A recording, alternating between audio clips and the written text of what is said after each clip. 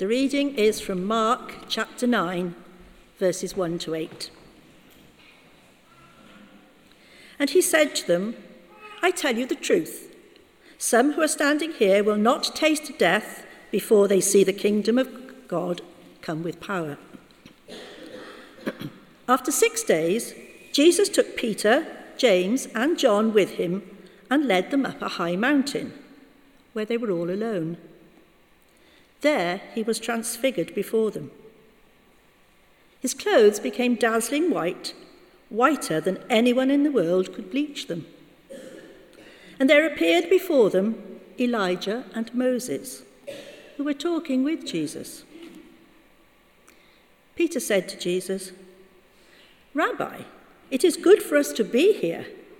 Let us put up 3 shelters, one for you, one for Moses, and one for Elijah.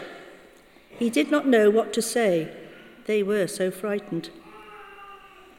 Then a cloud appeared and enveloped them, and a voice came from the cloud. This is my son whom I love. Listen to him. Suddenly, when they looked around, they no longer saw anyone with them except Jesus. This is the word of the Lord. Morning. Let's pray.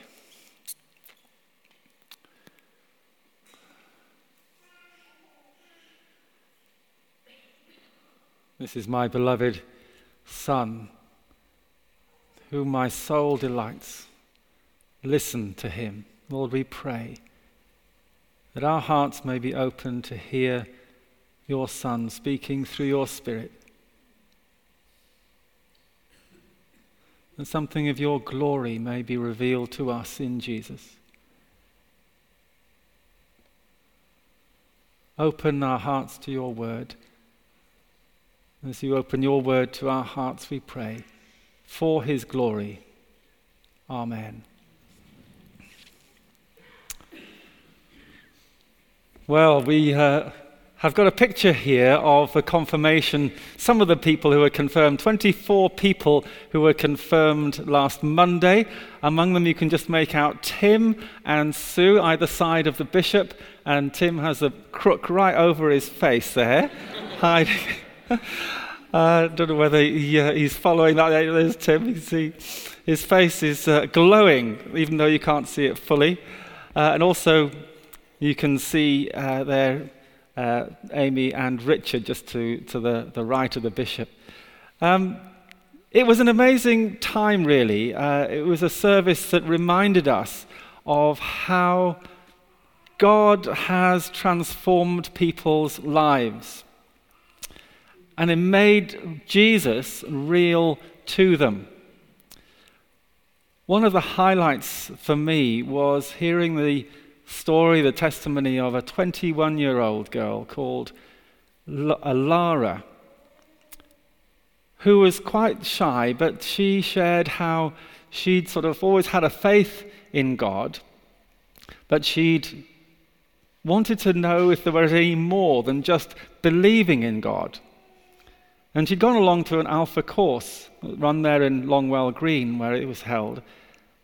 And she had begun to see that Jesus was actually a real person who she could relate to in a way that was very personal. And that she said publicly that she'd found that she began to realize that God's love for her in Jesus was something that she could respond to her. And she said, I have come to know that Jesus loves me and that now I love him. And the whole place just cheered and clapped. It was just like, this is the breakthrough in somebody's life that makes all the difference. And that set the tone, really, for the whole service. It spoke to me very powerfully, personally, because that was very much the experience of my journey when I was a bit younger than 21. That was before the days of Alpha, so I had no idea how Jesus could ever be real to anybody because Alpha hadn't been invented. But somehow, by people talking to the people in my school who had discovered that for themselves, I began to see that this was something more than just believing in God. And I too had come to know that this Jesus was somebody I could pray to personally, and that I got to know him as I prayed to him, and I began to believe in my heart and know in my soul that his love for me was real too. And that changed everything in my life also. And so it's very appropriate at the end of the confirmation service where these candidates had confirmed their love for God and God had confirmed his love for them, that they would have a candle, holding a candle, a symbol that we will use very powerfully next Sunday in our Christingle service. Because remember how St. Paul wrote, God, who said, let light shine out of darkness, made his light shine in our hearts to give us the light of the knowledge of the glory of God. Where? In the face of Christ. In the face, in the person, in the character, in the very being of Jesus Christ. That is where the light of the knowledge of the glory of God is to be found. So if we want to think about glory, we look primarily at the person of Jesus. For glory is another way of talking about the essence, the very truest nature of something. That's why we talk about holiness and glory in the very same breath. Because the nature of God is to be holy. The nature of God is to be pure. The nature of God is to be just. The nature of God is to be loving. And that is the nature of glory. God made his light shine into our hearts. And that's how we come to know Jesus. For it says in Hebrews chapter 1 and verse 3, the Son, S-O-N, is the radiance of God's glory. It's a wonderful verse to remember. The Son, Jesus, is the radiance of God's glory. As we come toward Christmas, this is the last Sunday before Advent, as we begin to wait upon and watch for the coming of Jesus. And so we are beginning to think about how God's glory is revealed in Jesus. And so this morning I want to, just in 10 minutes, look at some key aspects of the life of Jesus. Well, his birth, primarily, his life, his death, his resurrection, and his returning glory. Okay, 10 minutes. Don't hold me to it, please. I ask your forgiveness like Aidan sometimes asks. He's timing it now. He's putting his stopwatch on. Don't know whether... Anyway, we've got time. So, let me show you a picture, or let Tim project a picture that I saw when I was on our sabbatical in Florence in the Uffizi Gallery. I think of all the great masterpieces that I saw when I was away in Paris and in Prague and in Florence, this was my very favorite. I had no idea who the artist was. He's some Flemish artist. But I was captivated by this. And those words from St. John, we have beheld his glory, just is epitomized in this incredible painting. The love that is reflected in the face of Mary, the joy that stems from within those children, or are they angels, just worshipping this Christ child. There's something quite remarkable about what has been captured here. The light emanating from Jesus. For this is our God. He came down to earth from heaven. It's the next line. Who is God and Lord of all? We sing along those Christmas carols, but my goodness, do we have some theology in those words. Who is God and Lord of all? This is the same Jesus who we see in these tiny little baby features. Wow. What does this tell us about God, the glory of God? It tells us, for example, that he is willing to be vulnerable.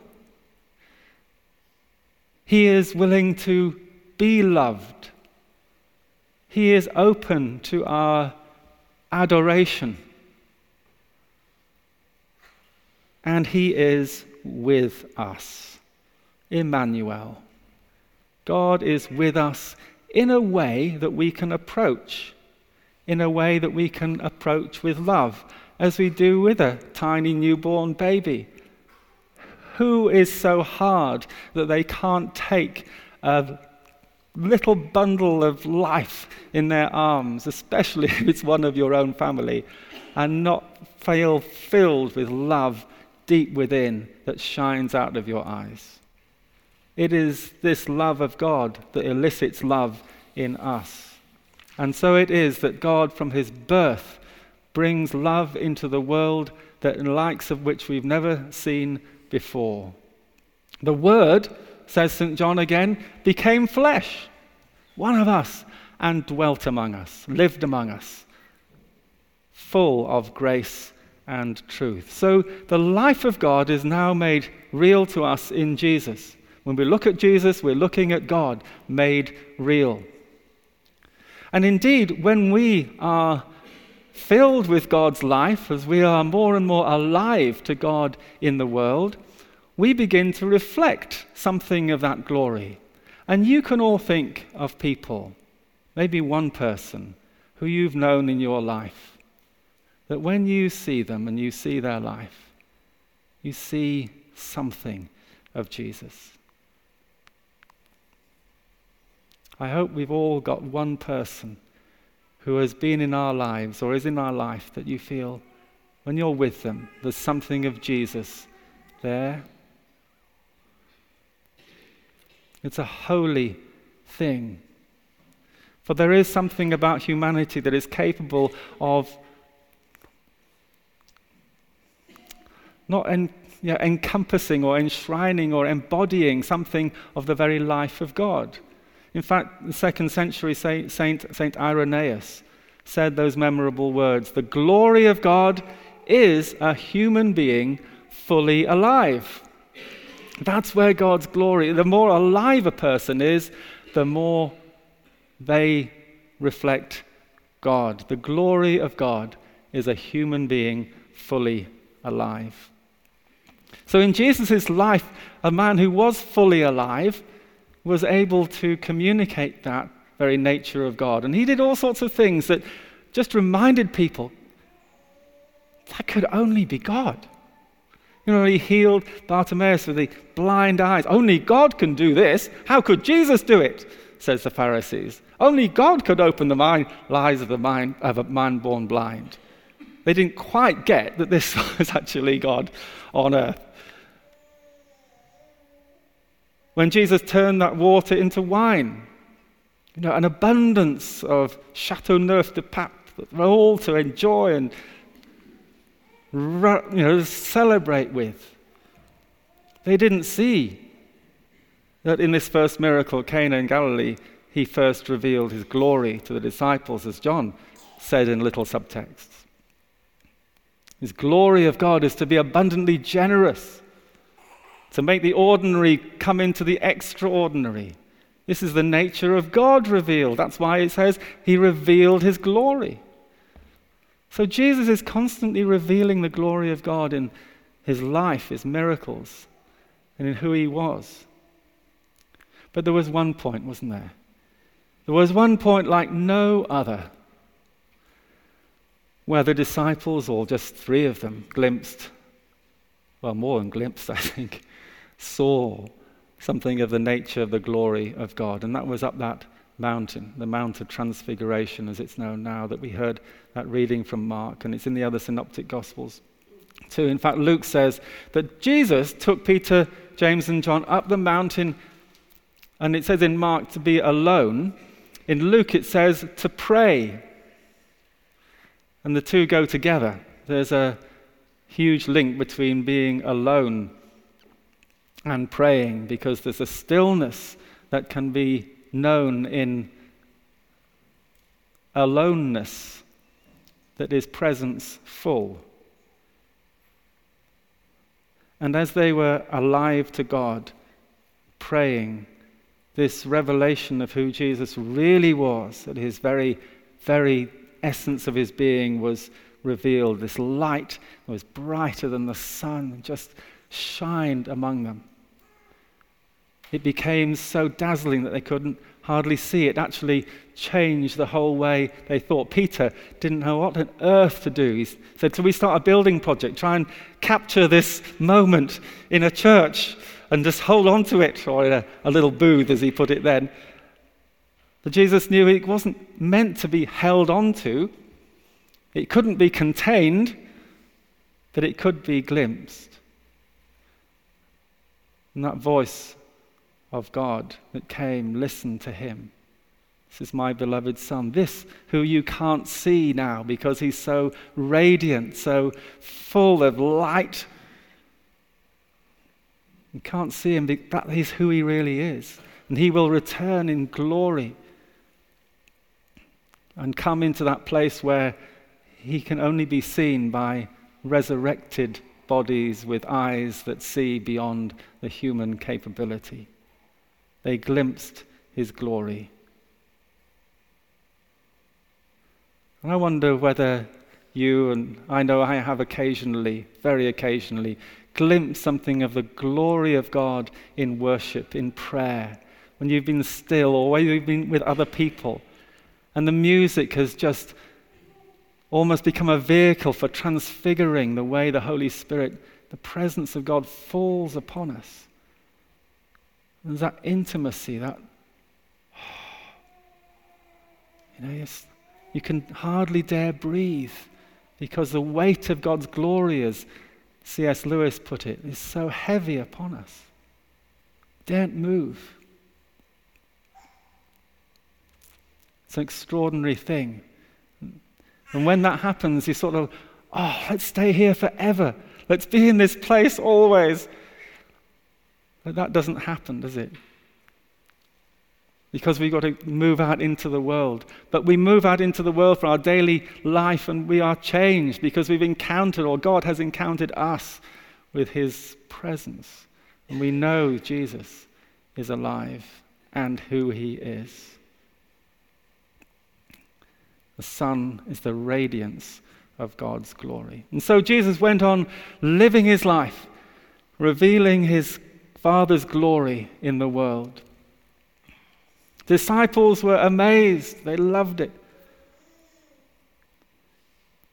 Except when he then started to talk about things that didn't really fit with our understanding of God and his glory. He started talking about the Son of Man being betrayed, handed into the hands of sinners. He started talking about his own suffering and his death. What is this? How can God die? And when that moment became obvious that it was going to happen, his disciples, they just couldn't cope with it anymore. They deserted him. They fled. They just left him. Can't cope with this Jesus who is God, revealing his glory, and now is going willingly, it seems, to die on the cross. And Grunwald, a German artist, portrays this most powerfully in this crucifixion scene. Here is Jesus naked, no pretty towels, of course, in those days, and yet in excruciating agony, still reveals his glory. St. John, most particularly of all the writers of the Gospels, sees the cross as the place that supremely reveals the glory, the true nature, the very essence of God. Why? Because here is God suffering with a world that is continually suffering, enters into our world, as Graham Kendrick put it, his glory veiled. We can't see it, and we certainly can't see it in suffering, but for those who can see that this is a God who doesn't remove himself from suffering, that comes into the pain of people in their lives and the terrible poverty and the abuse and the abandonment and the awful things that happen in our world, the torture that is there. This is God with us everywhere. This is the God moving into the ordinary and the extraordinary suffering of our world. And so not just being abandoned to it, but being one who takes that suffering upon himself and absorbs it. This only can be God, able as the perfect Lamb of God who takes away the sin of the world to absorb our sin and our suffering and take it into death with him. No wonder John the Baptist, of course, who wasn't around at the time of the cross, but he's brought back by Grunwald to point at Jesus and say, this is the Lamb of God who takes away the sin of the world.